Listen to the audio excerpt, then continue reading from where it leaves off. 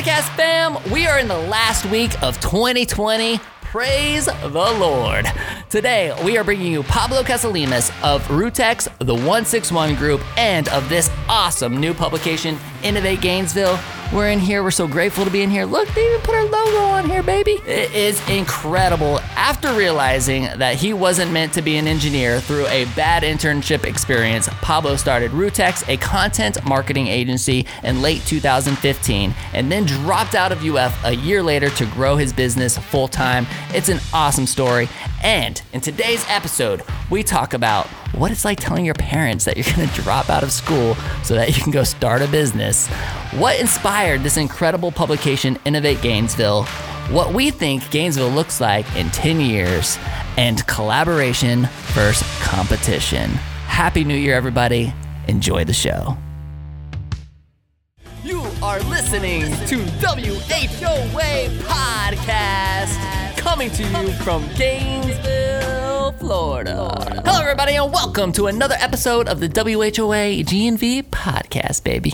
The podcast bringing you businesses and individuals that make you go, whoa. I am your host, Colin Austin. My co-host is Michael Dees, but he's sick, y'all. He's sick. And just so you know, he's going to be sick next week, too, because we record these back to back. So don't think he's sick for 2 weeks, but he was not feeling too hot when we were getting ready to record, had a massive headache. And so, Mike, hope you feel better, brother. This is the last show of 2020. You saved the best for last. There you go, Pablo. Oh, you guys. And, real quick. So, man, dude, I got an epic Christmas gift, man, from my team. You want to see it? What is it? Dude, let me show you. Hold on. I got to put this down. Check this out. All right. I got to give so much love. I got to give so much love to my team, you guys, because look at what they had made for me, bro. Whoa. This quilt, right? What? See that, James? Good. That is so cool. So anybody who's listening on iTunes and that kind of thing, you guys got to go check out the video on YouTube and Facebook, because my team made me this quilt out of, these are all the old shirts. These are all of the old shirts from all of the years past, like our team shirts that we wore around the dealership and that kind of thing. And our team member, Sarah Lentz, actually quilted this and made this for me. Wow. That's incredible. And that's a lot of work. And the whole team chipped in. It's beautiful, and dude, I'm not even kidding. I was crying like a little baby this morning. Like, they handed it to me, and I was like, man, this is like one of the greatest gifts I've ever received. You got some good people. Dude, I love it, love it, love it. So thank you guys so much for that. You guys, before we get into the show, I want to thank our sponsors. Have you noticed those blue Collier signs all over Gainesville? Those are the signs of progress, y'all. The GNV Commercial Advisory Team of Colliers International is the region's top commercial real estate team. When you need to buy or sell commercial land or buildings, find a new space for your business, or lease out a property you own, turn to the GNV Commercial Advisory Team. They close more than 60 deals a year. Shouldn't yours be one of them? The answer is yes. You should check out all of their services at colliers.com/Gainesville. And just so you know, we also have a space available next door. So I'm leasing out some space here. If you want to be our business neighbors over here at New Scooters for Less, I'm leasing out 607 Northwest 13th Street. We're less than a half mile from UF. I've got 2,070 square feet over there, 820 of retail space, 1,250 of warehouse space. It's nice space, man. We're really close too, Pablo. I might have to check it out. And you guys hit up Jason Bennett or Dan over at the GNV Commercial Advisory Team right now and come be my business neighbor, y'all. So that space is just not being utilized. Like, I put scooters in there for storage and stuff, and I'm like, man, we need to. You put that anywhere. We need to put another business in there. Yeah. It's so close to campus. Exactly, man. And also, you guys, if you need help moving your home or your business, give our friends Brad and Jordan a call at UF Mover Guys. These guys do it all. Full service packing, moving bulky items, disassembling furniture, and if you need storage, they got your back there too. Pablo, you know what my favorite thing about UF Mover Guys is? What is it? Dude, you don't have to pay anything up front. All right. What? You pay once the move is completed and you are completely satisfied. These guys have over 600 Google reviews with a 4.9 star rating for a reason. Call them right now at 352-415-0886 or visit their website at ufmoverguys.com. You guys, please support these incredible sponsors. You're going to hear me say it all year long as we go into 2021. They are the ones that make this show happen. You ready to rock and roll, my friend? Let's do it. Today on the show, we have Pablo Casalimas, the CEO and founder of Rutex, a content marketing agency, and the co-founder and president of 161 Group, a seed accelerator, and The associate publisher of Innovate Gainesville. dude, show them this thing. Show them this thing. Like, let's see. All right, let's we're going see to get this right thing. into it. Yeah, man, we're getting right into this. Take a look at that. So, Pablo, you've been on the show a couple of times. We had you during the coronavirus sessions, and you were here with the 161 Group. When Right. we had all you guys in here. Oh, yeah. Three of us on two chairs. That was like one of the most like energetic episodes I can remember. For sure. That was a great time. I really enjoyed it. I'm just incredibly proud of you, dude. Thank you. Like, yeah, it was a lot of work. This was a lot of hard work, and I wanted to have Pablo back to specifically show this thing off. And then he comes in here with a surprise book with our logo like printed on the front of it. Look at you see that?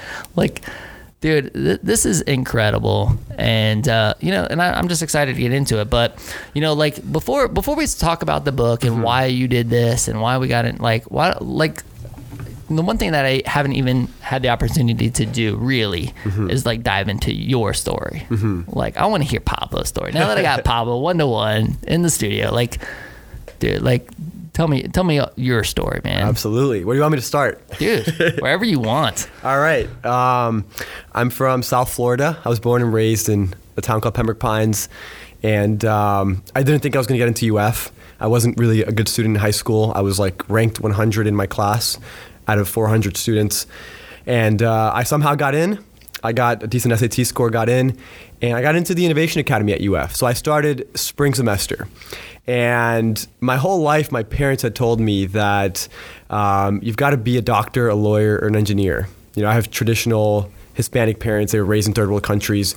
And to them, these are like the professions that, you get job security, like it's reliable, you always have a good high paying job.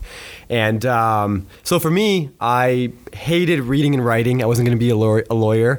And I can't tolerate blood, and I hate being at the hospital, so I wasn't going to be a doctor. So I was pretty much on track to be an engineer. And so I was going to study industrial engineering, which I did at UF for 2 years. And then I got my first internship. And that was where my life kind of changed. It was an internship with a Fortune 50 company called Pratt & Whitney. They make jet engines for military planes and commercial planes. And I was up in Maine doing the internship. But after 1 month there, it was a great company. They have great culture, great leadership. But after 1 month, I was miserable. I was like, I can never do this. I can never work corporate. I don't want to be an engineer. And I never want to work 9 to 5 again. And I pretty much, literally almost exactly a month in, I came up with the idea for my first company, which is now Rutex Creative. And 2 months in, I already had a name, a logo, and 3 months in, I already had my first client booked, pretty much. And I spent the last 2.5 months of my internship trading stocks, watching YouTube videos, listening to ebooks at work. I had so my boss, whenever... This is like the internship? Yeah. You say at the work, you were listening to ebooks there? Yeah, exactly. So I would show up to work, and what was cool is I had my own cubicle, and my boss wasn't really the person who was like giving me work to do. I went to my boss to give me more work when I finished my first tasks, and he said, oh, go to this person, and this person. They'll give you more work. And so I did that, and then after I finished those, I was like, I'm just not going to go back for more work because I want to just learn about business. And so I, for a large part of the time there, I was just pretty much going to work and learning stuff about business and getting ready, like planting the entrepreneurial seed in my mind pretty much. And did you know while you were on this internship, you're like, I'm going to be an entrepreneur? So I had always loved the idea of entrepreneurship. I had read maybe like 2 or 3 books. And real quick, what year was that when you were in that internship? This was 2015 in the fall. fall of 2015. And I had always dreamed about it. I was so inspired by Steve Jobs and a lot of these other entrepreneurs. And so when I was at that moment, I thought to myself, I'm at a crossroads. I have to start all over anyways. Why don't I just go after what I want to do instead of just going back to the university and studying something I don't want to do? So I switched my major to advertising, but really it was because I just wanted something easy that I could focus on my business with. And so after about a year at UF at that major, actually one semester in, I decided I was going to drop out, and I ended up dropping out a year later. I just had to ease my parents into it because it wasn't an easy thing for them. Okay, so you dropped out of UF. So I dropped out of UF in 2017. Okay. And that was about a year and a half into running my agency. And by no means was my agency like super successful, making a lot of money. I was just starting out still and learning a lot of things, making a lot of mistakes. But I knew for a fact that this was what I wanted to do. I wanted to be an entrepreneur, and I was going to figure it out. And so I just took the leap. There was times. Real quick, man, I got to stop and go into the story a little bit. Okay, yeah, let's do it. I gotta know what your parents were saying. I can only picture you telling mom and dad, "Hey, I'm gonna drop out of college." And it obviously took about a year. You said, right? So I kind of eased them into it. I told them. How does one go about easing their parents? I thought about it very strategically. I thought about it. I was like, okay, I can't just say I'm going to drop out. That's too extreme, 0 to 100. So what I said was, okay, over the summer, I'm going to go part-time. I was in a program where we did spring, summer. So fall was my summer technically. Mm-hmm. So summer was a regular semester. I told my parents, I'm going to go part-time over the summer so I can focus on my business. And I had a big client. I had just landed my first big client. And so I was, I was really excited about it. After that, I got like no work for like 6 months or something like that. It was brutal. But then the following year, when it was time for spring courses, I actually did enroll. And that was my official last semester. And that semester I stopped showing up to exams and stopped doing homework. And my last semester. I had my class with Marty Schaffel, actually, which I know you've had on the show. Yeah, he's a great guy. Great mentor of mine, and best class I ever took at UF. And I already knew I was going to drop out, and so that class I spent a lot of time just like learning, spending time with Marty. But all my other classes, I was like, I'm not doing the homework. Like, come on, this is BS. So in terms of what my parents were saying, it definitely wasn't easy. They were very, very upset. My dad has become a lot more easygoing. He's very laid back. So I think he was like, it's whatever, he's going to do whatever he wants to do. But my mom really took it to heart, and it was really difficult for her, for sure. Because, I've got 4 other siblings. One of them is about to become a doctor. One of them is a aerospace engineer. One of them is a nurse anesthetist. Okay, where do you fall in the line? I'm the youngest of all. And then the fourth, my older brother, who's like I'm closest with, he's 1 year older than me. He's the first one who dropped out actually to become an MMA fighter, and now he's going back to school learning programming and stuff. But yeah, so when I did that, my mom was like thinking like, oh, this is gonna be my good child who like is not gonna drop out, and then I Sorry, did. Mom. Sorry. So yeah, but I mean, at the end of the day, you have to do what's best for you, and times have changed so much. We're living in a completely different world. That the world that my parents grew up in, that your parents grew up in, was a completely different world. And so if you want to be an entrepreneur, you can learn so many things online. You can learn things by calling people. How were you paying? Were you paying for college out of pocket? Or I was taking out loans. Yeah, so I was living off loans. Okay. So it became really difficult for me when I stopped enrolling because I couldn't take out loans anymore. I actually went back for 1 semester and enrolled at Santa Fe College. I got very inspired. This is like a little side tangent, but I read the biography of Elon Musk and got really inspired. And I was like, I'm going to go back to school and study physics. And then I was like a month and a half in, 2 months in, and I was like, I'm not doing this. And what year was that? That was 2017, fall 2017. Okay. Yeah, and so do you feel like, because I see a lot of people who are in college, that's a very transitional part of your life, right? So you're very much thinking like, I don't know. Like I speak to college students all the time at UF when I go over there, and it's the same thing. It's like they're trying to figure out what the heck they're going to do with the rest of their life. Like they have to have it all figured out, like right then and there. You know what I mean? Yeah, it's a lot of I mean, was that kind of the situation that you were in? It's kind of like you just didn't really know, or? So for me, it was different. It wasn't that I didn't really know. I knew I absolutely was going to be an entrepreneur. Okay. Like I was all in 100%. I was like, I don't care if I'm homeless. And that was because do you feel like the internship was that light bulb that sparked that? Yeah, that was a big part of it. And so like, so your story is very similar to mine. Because really? Because I'm definitely I'm the guy who was doing all the stuff that you were supposed to do. Right. Like I was going to Career Showcase and in my suit and tie and shaking hands with these recruiters, and they're asking me oh, okay, so Colin, so why do you want to work for a company? And I'm thinking to myself, I don't. Do I want to? Yeah, exactly. It was bing, bing, bing. It was such an eye-opening moment. Yeah, exactly. So it's very similar. And then the light bulb started going off. I'm like, oh, well, maybe there is a different path here. Right. Maybe I can create my own business and lifestyle, and maybe I don't have to wear a suit to work every day. Absolutely, yeah. So that's super interesting. Yeah, and the way I saw it, I mean, I by that point, I had read a lot more books. I became obsessed with just reading biographies of other entrepreneurs, and I had read a ton. And what was the best one you ever read? The best one that I ever read, I mean, my biggest inspiration of all is Steve Jobs, and that was the first biography I've ever read. So maybe that's the most impactful one for me, but... that's a big one, right? Yeah. I got the book over there. It's this thick. Oh, yeah. I mean, a lot of them are pretty thick, to be honest. I read Benjamin Franklin's, Abraham Lincoln's. I think the best one, I would say Richard Branson's. I love Richard Branson. Yeah. It's really good. But it's very close to, for me, Shoe Dog by Phil Knight, the Nike founder. Okay. That was a really, really good one for me. Because, I mean, if you look at Nike, it's one of the biggest, most successful companies in the world. And when you just hear about how this guy was driving to track meets, selling shoes out of his trunk, it's this is how a $100 billion company started. It's crazy. Incredible. Yeah, it's crazy. Gives me chills thinking about it. So what do you think about because I mean, Steve Jobs was a jerk.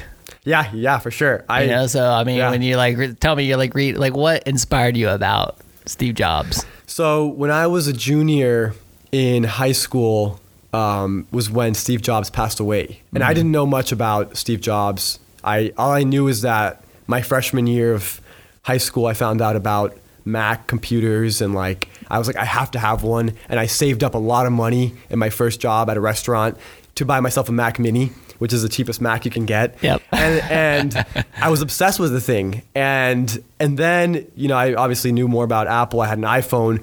And then I started finding out about Steve Jobs after he passed away. I started doing so much research on this guy, and I was so fascinated. I mean, he revolutionized, some people say 6 industries. I mean, I usually say 3 industries.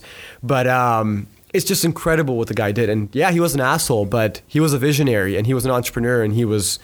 he didn't have to be an asshole, that's for sure. He didn't have to be.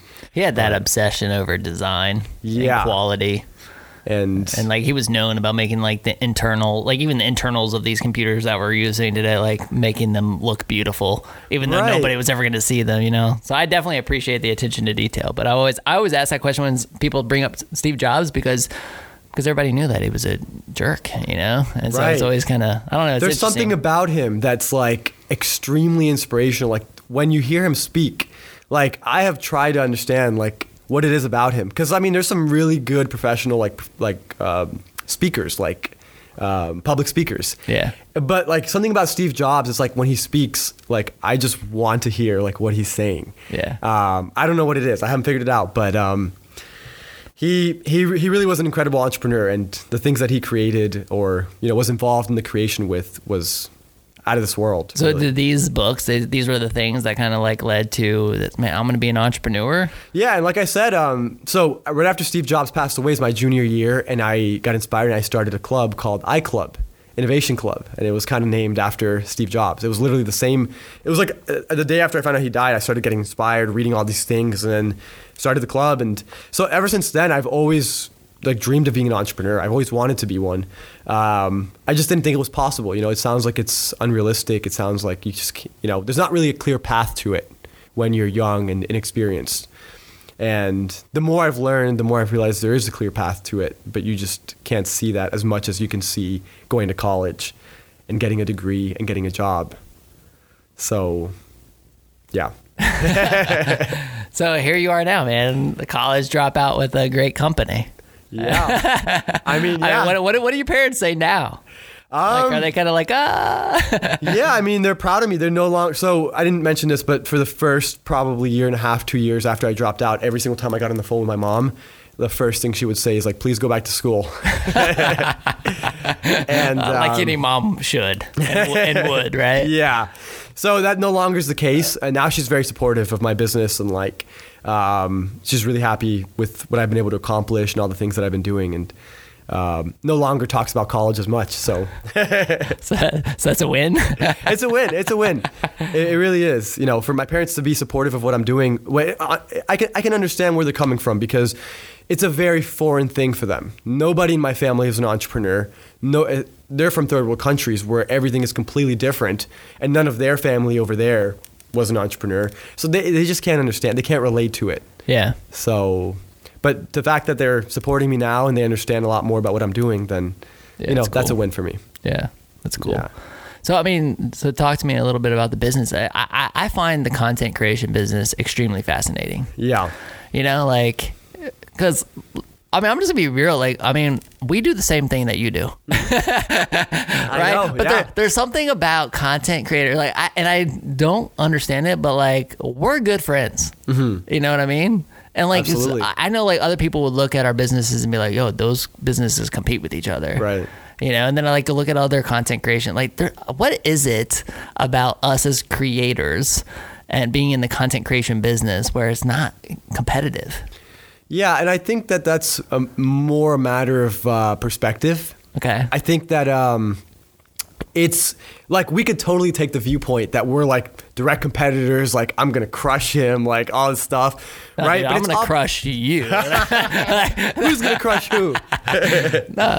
But the way I see it is, it's so limited. It's such a limited way of thinking to think like, oh, we're direct competition. Like for me, like my agency is a medium to get to what I want to accomplish with my life. And at this point in time, we might be making videos at the same time in the same place, but it doesn't even, for me, I feel like we're not competition, because like I'm trying to get to point Y, you're trying to get to point Z. We're trying to go to different places. We're doing different things.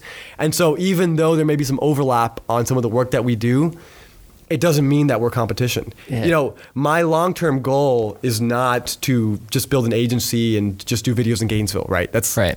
That's nothing compared to my long-term goal. So what is it? What's the long-term vision, man? My long-term goal is to create an educational institution that creates value for entrepreneurs. This is what we're doing with 161 Group. My goal is to create an accelerator. I mean, you can call it an institution, you could call it an accelerator, but the goal is to really give a high quality educational product. Not something that you get in the business college at university, something that I'm willing to bet on. Like, you don't have to pay me anything for it, because I'll just take 2% of what you're going to create, because I believe in the product I'm giving you so much that I would rather just take 1% of what you're gonna build next, because I believe in you and I believe in the product that I'm giving you, right? So that's the goal of what I'm doing, and the content creation is part of that. I pay the bills through content creation, but this allows me to create content for 161 Group and for my ultimate goal, the educational institution. Right, because I feel like I was failed by the university school system, and I want to create something that is the opposite. Something that, if you're an entrepreneur, if you're like me and you're like 18 years old, 19 years old, trying to figure it out, where do you go, right? Yeah. And you go to UF and they'll take you down the wrong path. Or, I mean, not anything against UF. UF actually has a great business program because of the people they connect you with. They have a huge network. But I'm talking about just universities in general.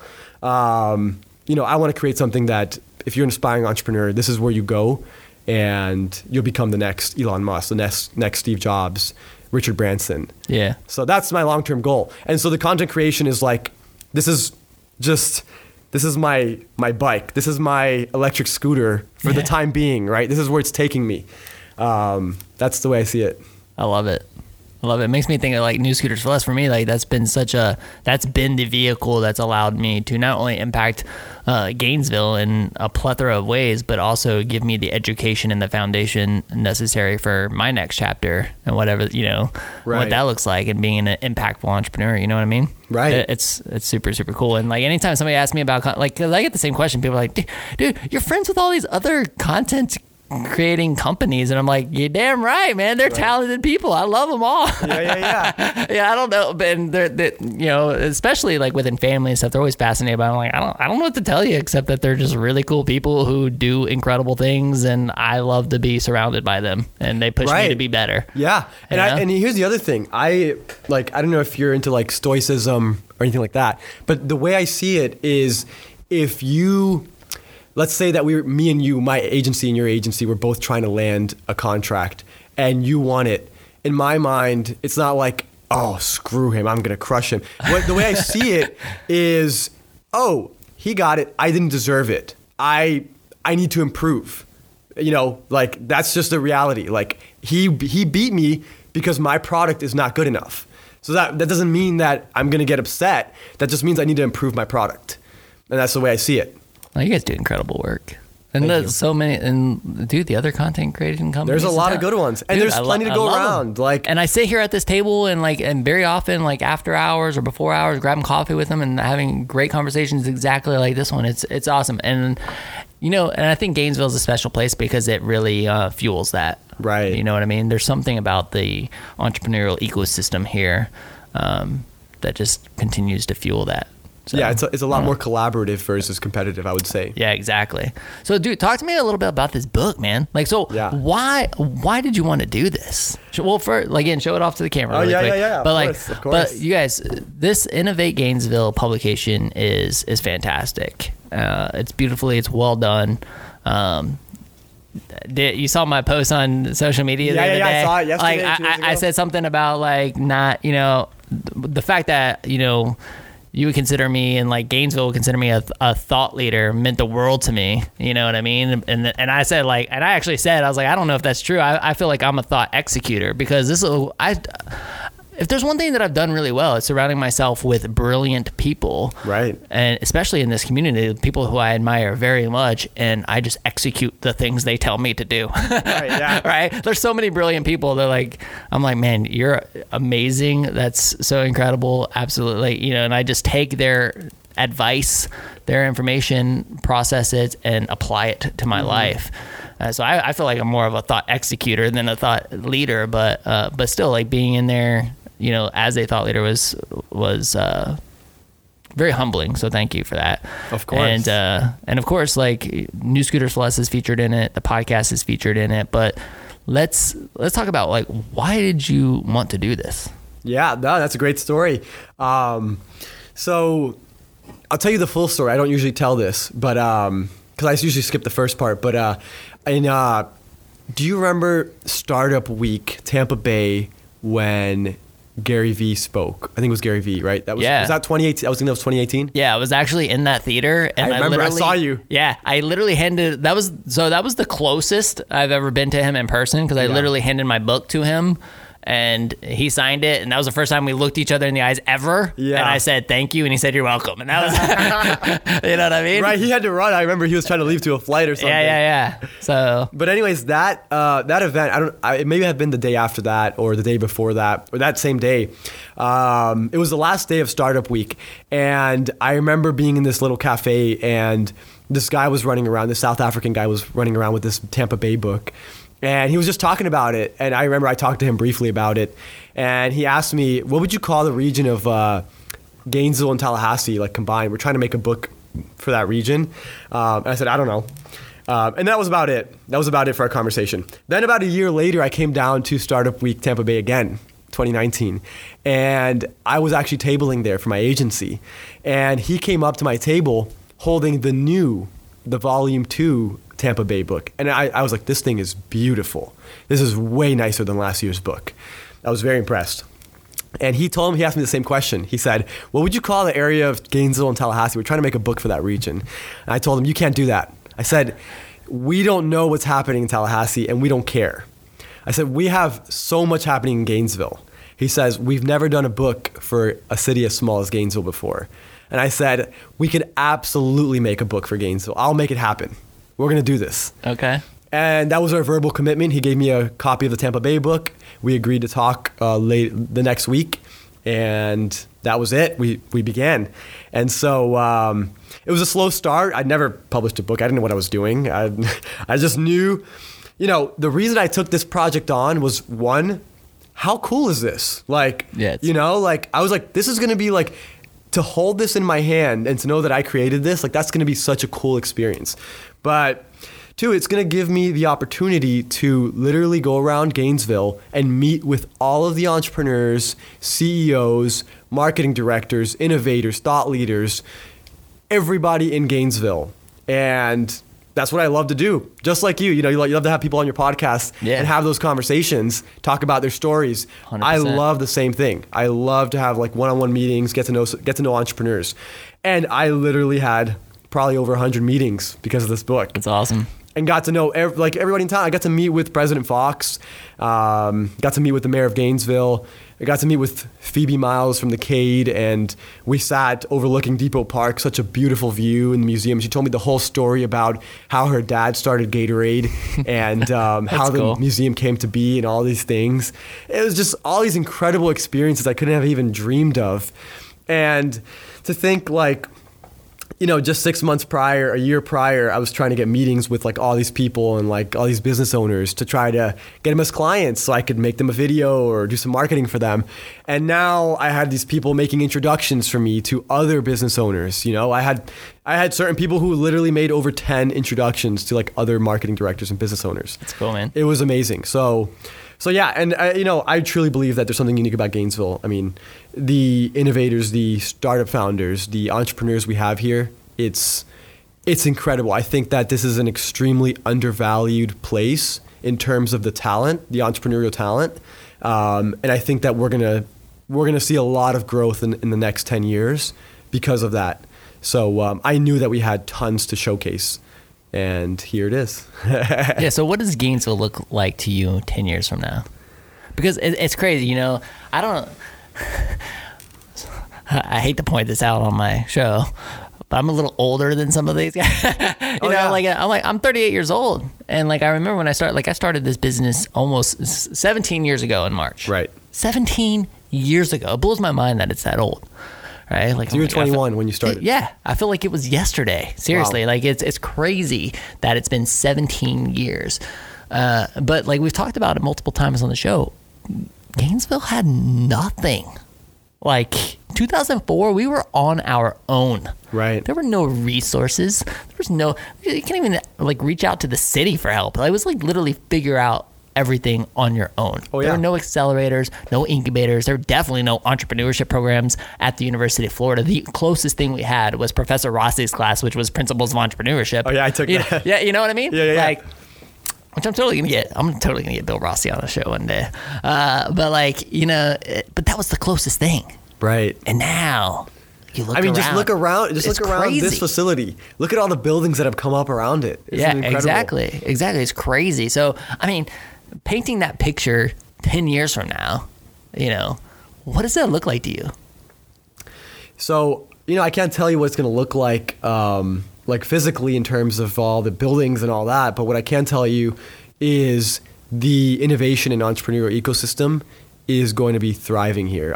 This is going to be like an up and coming, if you think about what Austin is like and Raleigh is like and Boulder, Colorado, it's going to be up and coming just like those cities. And I think a big part of that is, of course, like I mentioned, the world-class entrepreneurs that we have here. But the missing ingredient that we've had, and actually Mitch Glazer just published an article about this. I think it was titled the missing ingredient of Gainesville. And it's just capital. It's just funding for startups, and we haven't had that ever. And so, which is one of the missions of this podcast. You know, Exactly. we said like that's our second mission is, you know, the thing that we hear about all the time is that there's not enough experienced talent. There's not any investor capital. It's a great place to start a business, but not a place to scale to scale a business. And it's like, all right, well, we're going to solve that problem. Right. You know what I mean? And so it's so cool to see other people who are focused on it as well. Yeah, and if you think about it, like not a good place to scale a business, and like if you think about that, why does that make sense? We've got access to one of the largest talent pools in the state, and Right. maybe in the southeast region of the United States, right here in Gainesville, right? Yep. So it's a perfect place to scale. The issue is that we haven't had a lot of examples of that, and I think that's what it takes. Like Silicon Valley, because you've had all these successes who then give back and mentor entrepreneurs and invest in entrepreneurs, and I think we're going to see a lot of that over the next 10 years, and that's pretty much what 161 Group is focused on doing. Okay. And this is, I mean, COVID is just accelerating this because investors are becoming so comfortable investing virtually without ever having a face-to-face meeting. This is the It's first making time things better. It's making the opportunities Absolutely. greater. Absolutely. Because now That's interesting. I hadn't heard that before. yeah, and actually, speaking of that, we actually just had our day one of demo day for 161 Group for our fall accelerator. It was a 10-week program. We wrapped up last Friday, and we had demo day today. We have 2 sessions tomorrow, and we had 5 investors on the call. I think one was Where did from, you meet these investors? Like, where do these connections come from? We just hustle. Like Justice and I. It's all cold outreach. You know, most of the time. Sometimes we get introductions. You know, some people have been really great. Jim Bowie at UF Innovate has made a lot of great introductions for us. But it's just totally like cold emails, messaging on LinkedIn.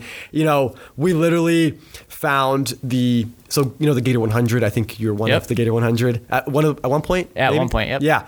And so we barely squeezed it. Like, we were like number 92, baby. Oh, yeah, like yeah, that- yeah. 2015, like number 92 or something. I'm like, oh man, I'm so proud to be number 92 because I have no idea. At least you're on the list. There you go. And I went on the website, and they've got a PDF there for the past 5 years, 5 PDFs, each one with 100 Gator 100 companies with the founders. And we just looked through it, and I started saying, oh, this person would probably be a good mentor for this program. This person would probably be a good angel investor. And we just start cold outreach. And the reason we do this is because we're like, hey, we're starting an accelerator out of Gainesville. We got a lot of UF startups in the program. And for them, this really resonates because, you know, they went to UF. They started Right. a company. Right. So we're going about it very strategically. We got a response from the founders of ProctorU, and this is like a 300 plus employee company, and they're going to be some of our speakers in our spring cohort. So that's how we go about it typically. It's a lot of cold outreach. What about the people who are in your cohort? Oh, the Like, they just apply or what? Yeah, so that's a lot of marketing. I mean, If somebody's listening to this and they want to be part of this, what do they have to do?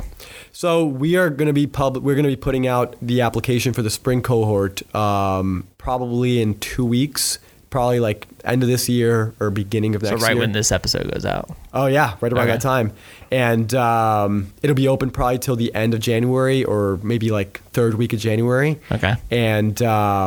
And yeah, that's, you apply. It's just a Google form. It's like, it should take around 20 to 30 minutes. But the questions are really useful because these are questions that if you're starting a startup, you want to be thinking about. So even if you don't get into the program, it's a useful practice to Okay. kind of go through the process. And we just promote it different places. We go on Reddit, blast it out. We post it on Facebook, Instagram, Twitter. We send it to strategic channels. We're plugged in with like different entrepreneurship clubs and other like tech clubs at different universities, like Georgia Tech, for example. It's called Startup Exchange. We're good friends with the people who run that. We send it out to all the universities and have them blast it out. So It's cool, man. So, like, I want to kind of steer this back towards you as an entrepreneur real quick. You remind me of me at my early, I don't want to say earlier days, but like, you're a person who likes to be involved in a lot. Like, you got so many different things going on, man. Like, you got Rootex, this content creation company. You've been like out hustling, getting people in this incredible publication. You got 161 Group. I mean, dude, who knows what else is next? Like, you know what I mean? Like, how? Like, I just know people are listening, being like, how does somebody manage all of it? Like, how do you do it all? Yeah. And is it effective? Like, is it Right. effective, right? Because like, isn't it more effective to focus on like one thing than to be everywhere? Like, so I'm just super curious as to your perspective, because I have my own thoughts, but I like want to hear yours first. Absolutely. Yeah. I would agree generally it's a good idea to focus on one thing and just give all your, especially in entrepreneurship, it's so hard already. If you're doing two things at once, that makes your chances of success a lot lower. The reason I'm doing multiple things is because they all tie in with each other. And each one complements the other. The other thing is that my agency, I didn't start my agency and 161 Group at the same time. I started my agency actually at this point 5 years ago. 161 Group was born as it wasn't even a company or organization. It was just events. We were just doing networking events. The Empty Bottle Club. I know you went to a couple of those. And that's how it started. And maybe in about a year and a half ago is when it became 161 Group. And the accelerator only started right after COVID. And that was because we couldn't do any events in person. And so like all these things, it would have been crazy for me to say, I'm going to start a seed accelerator, I'm going to start a content marketing agency, and I'm going to publish a book all at the same time. That would have been crazy. Right. I completely agree with you. But it wasn't at the same time. It was one thing after another. And, I did this because I wasn't getting a lot of work for my agency. I knew this was going to open a lot of doors for my agency, and it did. And now I've got tons of work for my agency. But the past month has been crazy for me since Thanksgiving, basically, because all three worlds kind of like collided because I basically had the book launch event. The book was finally here, so I had to drop off all the copies of the book. My agency was getting tons of work, so we were working on tons of videos at the same time, trying to manage some social media accounts. And on top of that, we're in the middle of our 161 Group Fall Accelerator, and we have to line up speakers. And the way we do it is, we don't go and say like, okay, we've got this 10-week, we have one speaker each week, and like here are all the speakers we're gonna have. No, the way we do it is we launch the program the week before. We make a couple phone calls and we're like, hey, can you speak to our founders next week? Hey, can you speak to our founders in 2 weeks? And we lock them in as we go, And so I was in the middle of all of it. The planning the launch event, delivering books, doing all this. Had the demo day today. I have not been sleeping a lot in the past month. How much sleep do you get? Probably the past 3 weeks, the average has been like around 5 hours a night. Okay. But there's been a lot of nights where I had to sleep 2 hours, 3 hours, 4 hours, just going around like a zombie. And I mean, I love what I do. So the hardest part for me is getting out of bed. That's the hardest part. I feel terrible in the morning because I didn't sleep a lot. What time do you wake up? Oh, it just depends on the day. I mean, I wake up when I have to do something. And sometimes if that's like 10 a.m. or 11 a.m., because I stay up very late. I don't know if you know this, but I'm usually up till like 4 a.m., like working. Yeah. So like for me to wake up That'll at 8 go a.m. away as you get older. Yeah, I think it will, yeah. I think it'll have to. I don't know. Take it from me. I've started to have a lot more like earlier morning meetings and commitments and stuff. And so it's not sustainable for me to be doing that. So I wake up when I have to, but like recently it's been like around 8 a.m., sometimes 7, sometimes 6:30, sometimes 9, around there. I've been getting into this conversation with some friends of mine recently, and because 2020 for me has been very like an awakening. You know what I mean? Yeah. A lot of revelation this year. I've discovered a lot of things about myself, things that I probably wouldn't have admitted before. Like a good example is like I think that I'm a good manager but not a great manager. Like I can manage people but I hate managing people. Right. From saying like I hate holding people accountable, and I think I might have even talked about it on a previous episode, but like just don't like holding people accountable. I don't want to be like, yo, Pablo, why can't you get your butt to work on time? Yeah. Like, what's your deal? I hate being that person. Like I want to know what your goals are. I want to know how can I help you achieve what you want to achieve in life. Like that's as being a leader, being a visionary, I'm definitely that.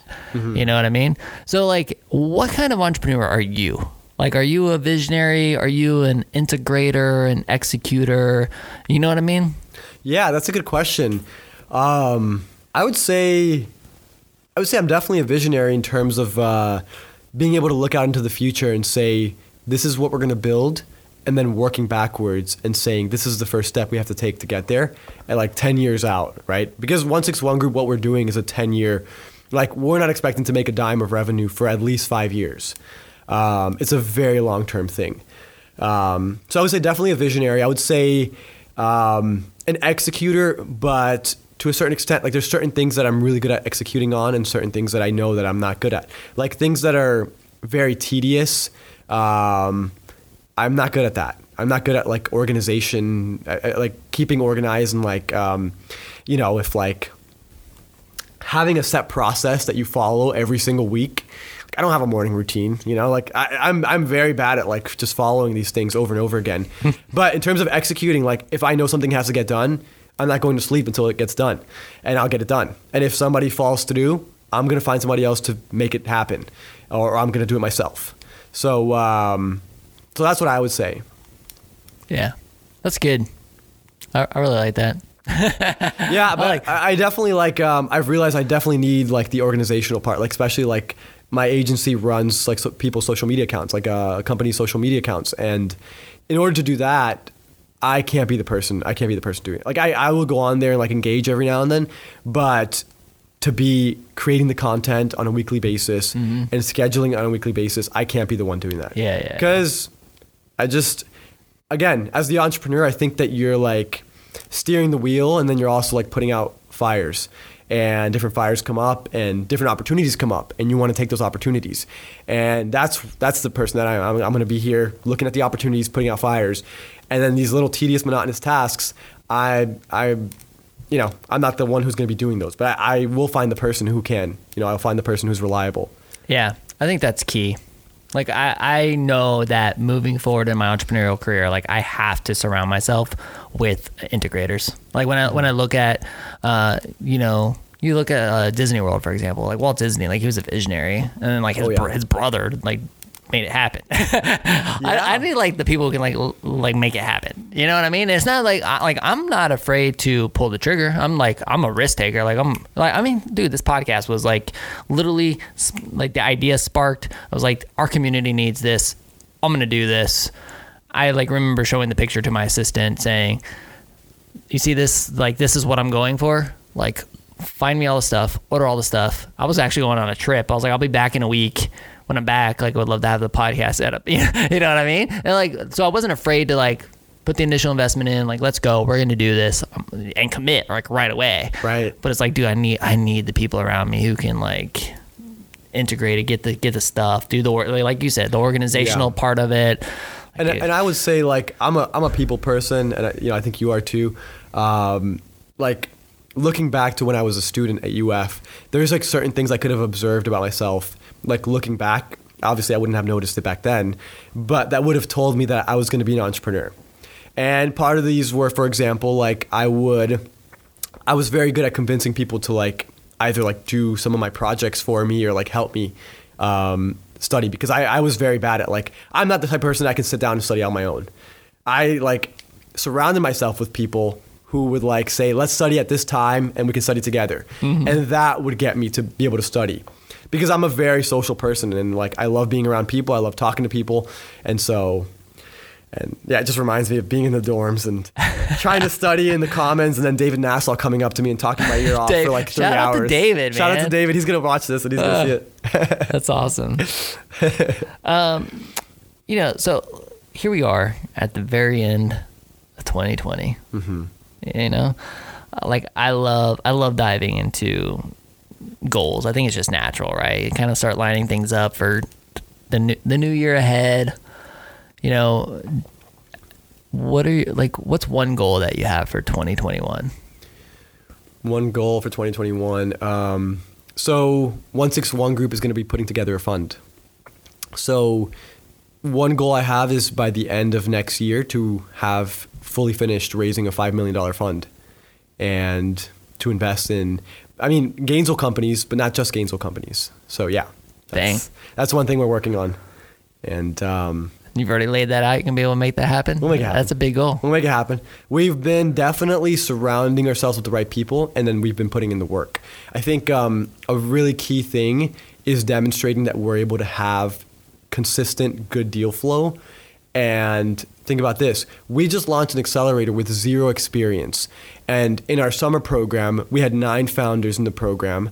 One of them raised a $300,000 seed round. Now, in our fall program, we had 8 founders in our program. One of them has already $10,000 monthly recurring revenue.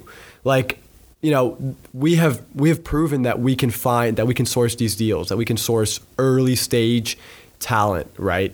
And that's what it's all about, you know, because when it comes to investing in early stage startups, it's a numbers game. It's not, I think this is a good idea, I'm willing to bet on it. No, that doesn't work like that. We're investing in people. It's all about investing in people. And we fully expect 9 out of 10 at the very least, or maybe at the very least 8 out of 10 of the startups in our programs to fail. We're expecting that. But we know a lot of those are going to go and start other companies. And maybe after they fail with those, start another company. And we are picking people that we fully believe in and that we're going to back every single time. And so when they're on the second startup, we're going to back them. If they fail, when they're on the third startup, we're going to back them. And that's what it's about. It's a volume. It's a numbers game. You invest in 100, you get 1 or 2 that gives you all the return. And so over the next 5 years, if you think about it, we're doing 3 cohorts a year. We're going to have 30 companies, around 30 companies next year. 30 companies times 5, that's 150 companies. Out of 150 companies, we're going to have somewhere between 5 and 10 winners. And I'm talking about like 5 to 10 big winners, or maybe like 3 to 5 like really big winners. And that's when you start to see the results. But it doesn't work if you pick out 1 or 2 and you say, I think this is a great idea, this is going to win. It doesn't work like that.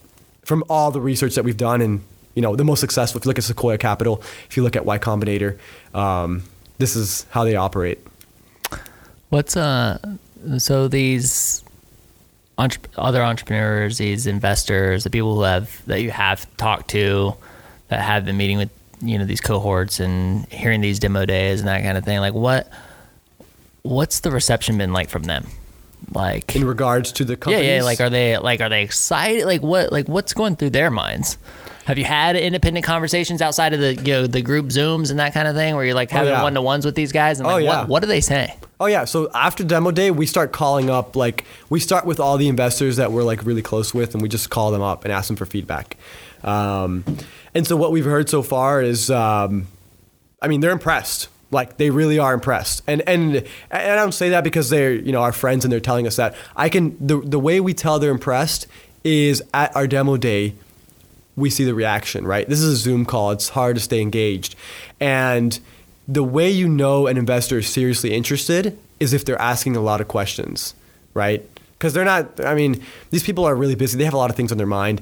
They're not going to force themselves to come up with a bunch of questions. And we can tell which deals they're more interested in. Like, we had one of the superstars in our current cohort got a ton of questions, and I could tell there was like an investor one of the investors literally asked, how crowded is your cap tables?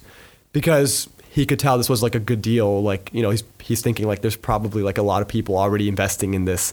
So we can tell we observe everything. It's not just what they tell us. It's observing, you know, what kind of questions they're asking and how engaged they are throughout the calls and stuff. That's cool, man. That's cool. Yeah, I'm excited. I'm excited for the year ahead. You excited? I'm super excited. I mean, hopefully COVID will disappear now that there's all these talks about vaccine.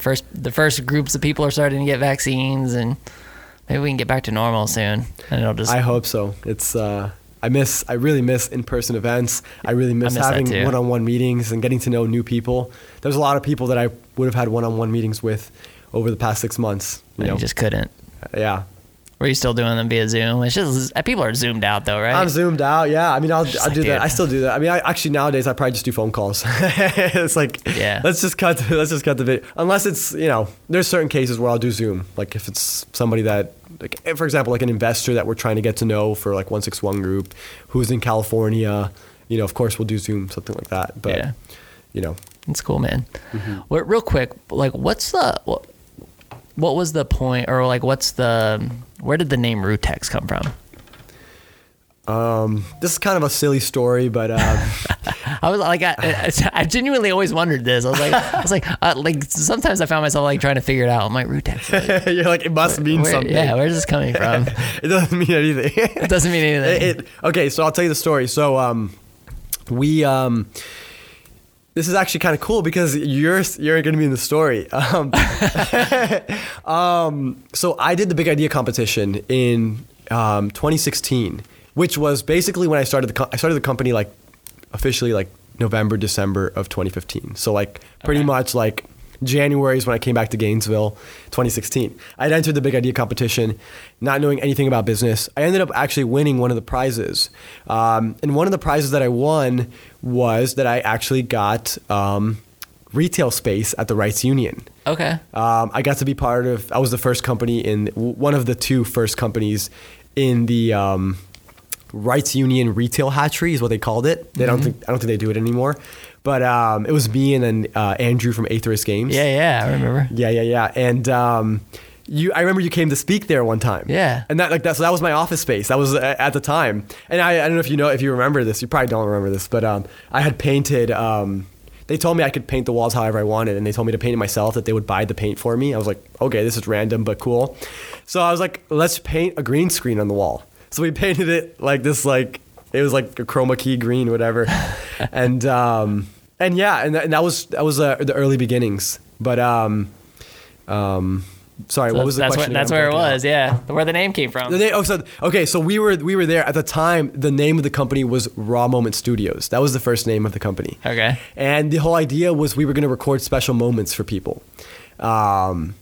And I got back to UF and we started recording 21st birthday parties, which they're called like sign nights, and they do like this traditional thing. And we started recording. That's what we started with, and then we realized college students have no money; they're not going to pay anything, and started working with some nonprofits.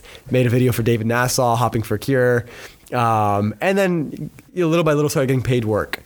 And then I realized like the name wasn't really fit for us to do like work for businesses. It was like too specific. It was like, yeah, we're recording moments. Like, I need something more professional, like something more like corporate. I don't know, something simple that rolls off the tongue. Yeah. And we were making a video for this agency at UF. It was called Next Gen, and it was actually like a smaller agency under the agency at UF. Okay. And we were making a video for them, and we hadn't really, we were inexperienced. We hadn't talked about like price and all this stuff, and we briefly talked about like, they're like, we don't have a big budget. They're like, oh, if you guys like hire somebody to like do the editing, like if you hire VAs to do the editing, like we'll cover the cost, whatever. And like we ended up sending them a bill after we finished the video, and they were like, yeah, we'll help you guys, like we'll do some consulting for you, whatever. And they were like, oh no, like we're not paying, like we were gonna do a trade. And we're like, what? We thought you guys were gonna pay, and then like pay a little bit and then do a trade. But anyways, they ended up doing consulting for us, and by consulting, they basically came up with the name for us. And so I met with them, and we were just sitting in their office, and they were just writing stuff on the board and like coming up with stuff. And like I had a partner at the time, Stephen Kim, and Steven, shout out to Steven, man. Shout out to Steven. He's he just moved to Salt Lake City in Utah, and he's got some exciting things going on. But yeah, and they were coming up with all these names, and like none of them really like resonated. I said Rutex, and I was like, and I was like, but it's like short. I like it. 2 syllables. It's only like 5 letters, 6 letters, whatever. I don't even know. But I was like, I want something simple, and so we went with it. We're like, let's just go with this for now, and then if it comes with something better, we change it. But if not, we'll stick with it. That's it. And that's how it came about. So that's Rutex. I like it. I think it's like, it's simple. It's good. Professional. So I was just always curious, man. I was like, right. I was like, I don't know the story. And in terms of SEO, we don't have competition. I mean, there's one competition that we have, which is like some fertilizer company. If you go on like YouTube and you type in Rutex, you're gonna have a bunch of videos from like this fertilizer company in Canada or something like that. That's the only for SEO purposes. That's our competition. That's funny. So where can everybody connect with you, man? Like, where can they find you? Where can people buy these, or is this like? So we sold, I forget the number, but I think it was like 400, around that range of pre-orders of the book, and we've been delivering all of those. But we printed a few extra. We normally print hundreds of extra copies so we can put them on Amazon and just hold on to them and sell them and stuff. But COVID, so I worked with Global Village World on this project, and COVID has been hard for a lot of companies, and of course, for them as well. And so they only printed a few extra copies. So I think we've got like 20, somewhere around 20, maybe 30 extra copies for sale. They're $85 a book, and yeah, but you're really getting a really good picture of the innovation ecosystem of Gainesville in here. And not to mention, there's an AR video component to it as well. Like you can scan pages and have a video pop up talking about those companies and stuff. So it's a very like forward-thinking, tech-enabled publication. 2 years of work right here. Yeah, so that's cool, man. Well, where can our audience connect with you? Where can they can you see this digitally? Absolutely, yeah. So if you go to innovationsoftheworld.com, you're going to be able to see a lot of the other books as well. Okay. But if you click on the Gainesville one, you'll be able to see two things. One, you can actually see the ebook, the PDF, and you can flip through it. It looks really nice. So if you want to just take a look at it, you can see it there. The other thing you can see is actually every single organization and individual featured in here has their own individual article, like write-up on that platform. So if you go on there, you can scroll down and you can find New Scooters for Less, click it. That's cool. And then when you share it on social media, it actually shows like, a picture of like New Scooters for Less. It's not like talking about the website or anything. So it's really cool. So how many books do I have down there? You've got a total of 5. 5. Okay. So this is what I'm going to do. Mm-hmm. So they're going to go so quick. I'm going to let Mike have one. I'll keep one. So I got 3. Okay. So the first 3 people who listen to this episode and hit me up on Instagram, I'm going to say on Instagram at WHOAGNV and say, I want the book, I will let you have the book. So the first 3 people, my gift to our listeners, so you can check it out.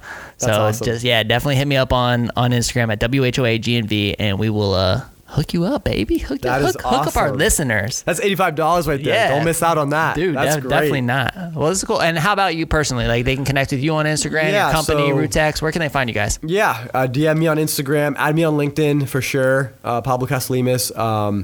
There's tons of ways to get in touch with me, straight up. I mean, my contact information is in this book. Message me on Facebook, email me. I'm always responding to people. I'm always talking to new people, getting to know new people. So what about you guys have a website for Routex? Yeah, rootexcreative.com. What is it? rootexcreative.com. Okay. ROOTEX creative.com. And 161group.com. Stay updated there because we're going to actually launch our new applications for the spring cohort on there. And yeah, message me on social media. So dude, I'm excited, man. I'm really, really excited for 2021. I'm honored to know you, dude. I'm honored to know all the stuff that you're doing. Thank you for the investment and the heart that you pour into this community, man. It's like we need more people exactly like you, and it inspires me, man. I'm excited. I love working with you guys on stuff and just being around you guys and just dreaming about the future of Gainesville with you guys is just a hell of a lot of fun. You know what I mean? Absolutely. So I appreciate you're doing man. it too. I mean, like through your podcast, you've had now like over 130, individuals, organizations. It's insane. Yeah. So like, props to you. We need more people like you as well. And this is why I truly believe that the Gainesville innovation ecosystem is in its infancy right now. We're just getting started. Love it. And you guys, I know you guys see me and you hear my voice, but you have to know that there are so many other people that make this entire thing possible. We got James Leitner, who does all the editing and the video here, dude. James, thank you so much for everything you do, brother. Sarah Lentz, Allison Mutrino, and of course, my co-host, Michael Dees, who is sick. Hope you feel better, brother. And podcast fam, if you were driving and didn't have a chance to write down the information of the incredible sponsors that make this show possible, don't worry at all. If you just go to whoagnv.com/sponsors or simply click the links in the show notes of this episode. It'll take you right there. Definitely support these incredible sponsors. And before we wrap up, I want to give a huge thank you to Leonardo's Pizza Millhopper, who renewed their sponsorship for 2021. Kyle and his team have been so incredibly supportive of this show. But even greater than that, they've been so supportive of this community, y'all. In 2020 alone, they donated over $20,000 worth of pizza and sponsored $5,000 in fundraisers, for homeless shelters, hospital staff, local nonprofits, and school groups. Cal and his team are absolute rock stars. So do us a huge favor and give these guys a big old thank you. And the best way that you can do that is by going to leonardosmillhopper.com or by calling 352-376-2001 and ordering a Chicago-style pizza right now. In fact, I'm like craving it right now, just thinking about it. You're making me crave it right now. Like, let's get one right now. Open? So, yeah. So, of course, tell them that you heard it right here on the WHOA GNV podcast, the podcast bringing you businesses and individuals that make you go, whoa. We will see you guys later. Bye. Happy New Year, everybody.